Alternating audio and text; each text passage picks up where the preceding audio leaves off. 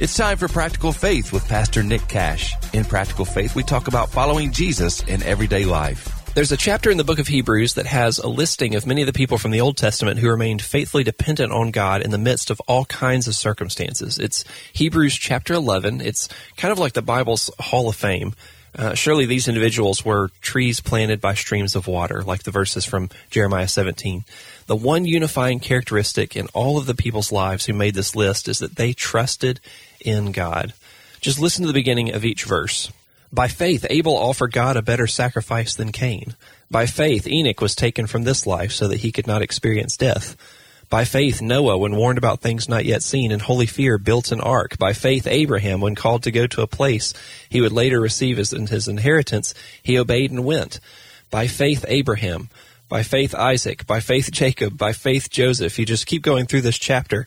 Each verse begins with the phrase, by faith. What sets all these people apart is that they trusted in God. It's not that their lives were easy. It's not that they didn't, they had the best circumstances. Not at all. In fact, if you read back through this list, you'll find that many of the people listed here faced some of the most difficult circumstances imaginable. In fact, if you go to the very end of Hebrews chapter 11, verses 35 through 38 says, some of them were tortured, some were refused to be released, some faced jeers and flogging, while others were chained and put in prison. They were stoned, they were sawed in two, they were put to death by the sword. They went about in sheepskins and goatskins, destitute, persecuted, and mistreated. The world was not worthy of them. They wandered in deserts and mountains and in caves and holes in the ground. All these people trusted in God, and it was not because their lives were perfect or pain-free. Quite the opposite. They chose to trust in God in and through and because of and even in spite of the challenging circumstances in their lives. Using again that analogy from Jeremiah 17, these people were like trees planted by streams of living water. Their roots were deep in God. So even though they faced drought and heat and storms in their lives, their trust, their hope, their confidence was in the Lord. Unless we resign this type of faith to these super spiritual biblical heroes alone, we must remember that every one of them was ordinary. They were flawed, limited, scared, insecure people. Just like you and me, they were working out their faith imperfectly with the patient help of their perfect Father.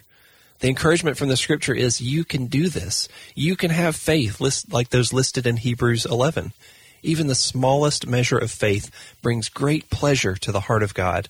He can establish a great oak of righteousness from even the tiniest seed of faith. He eagerly and joyfully upholds those who entrust their lives to Him through any and all circumstances. I want to ask you, are you facing a difficult time right now? A season of pain or suffering, a tragedy, a trial of some kind? How are you clinging on to God through this difficult season?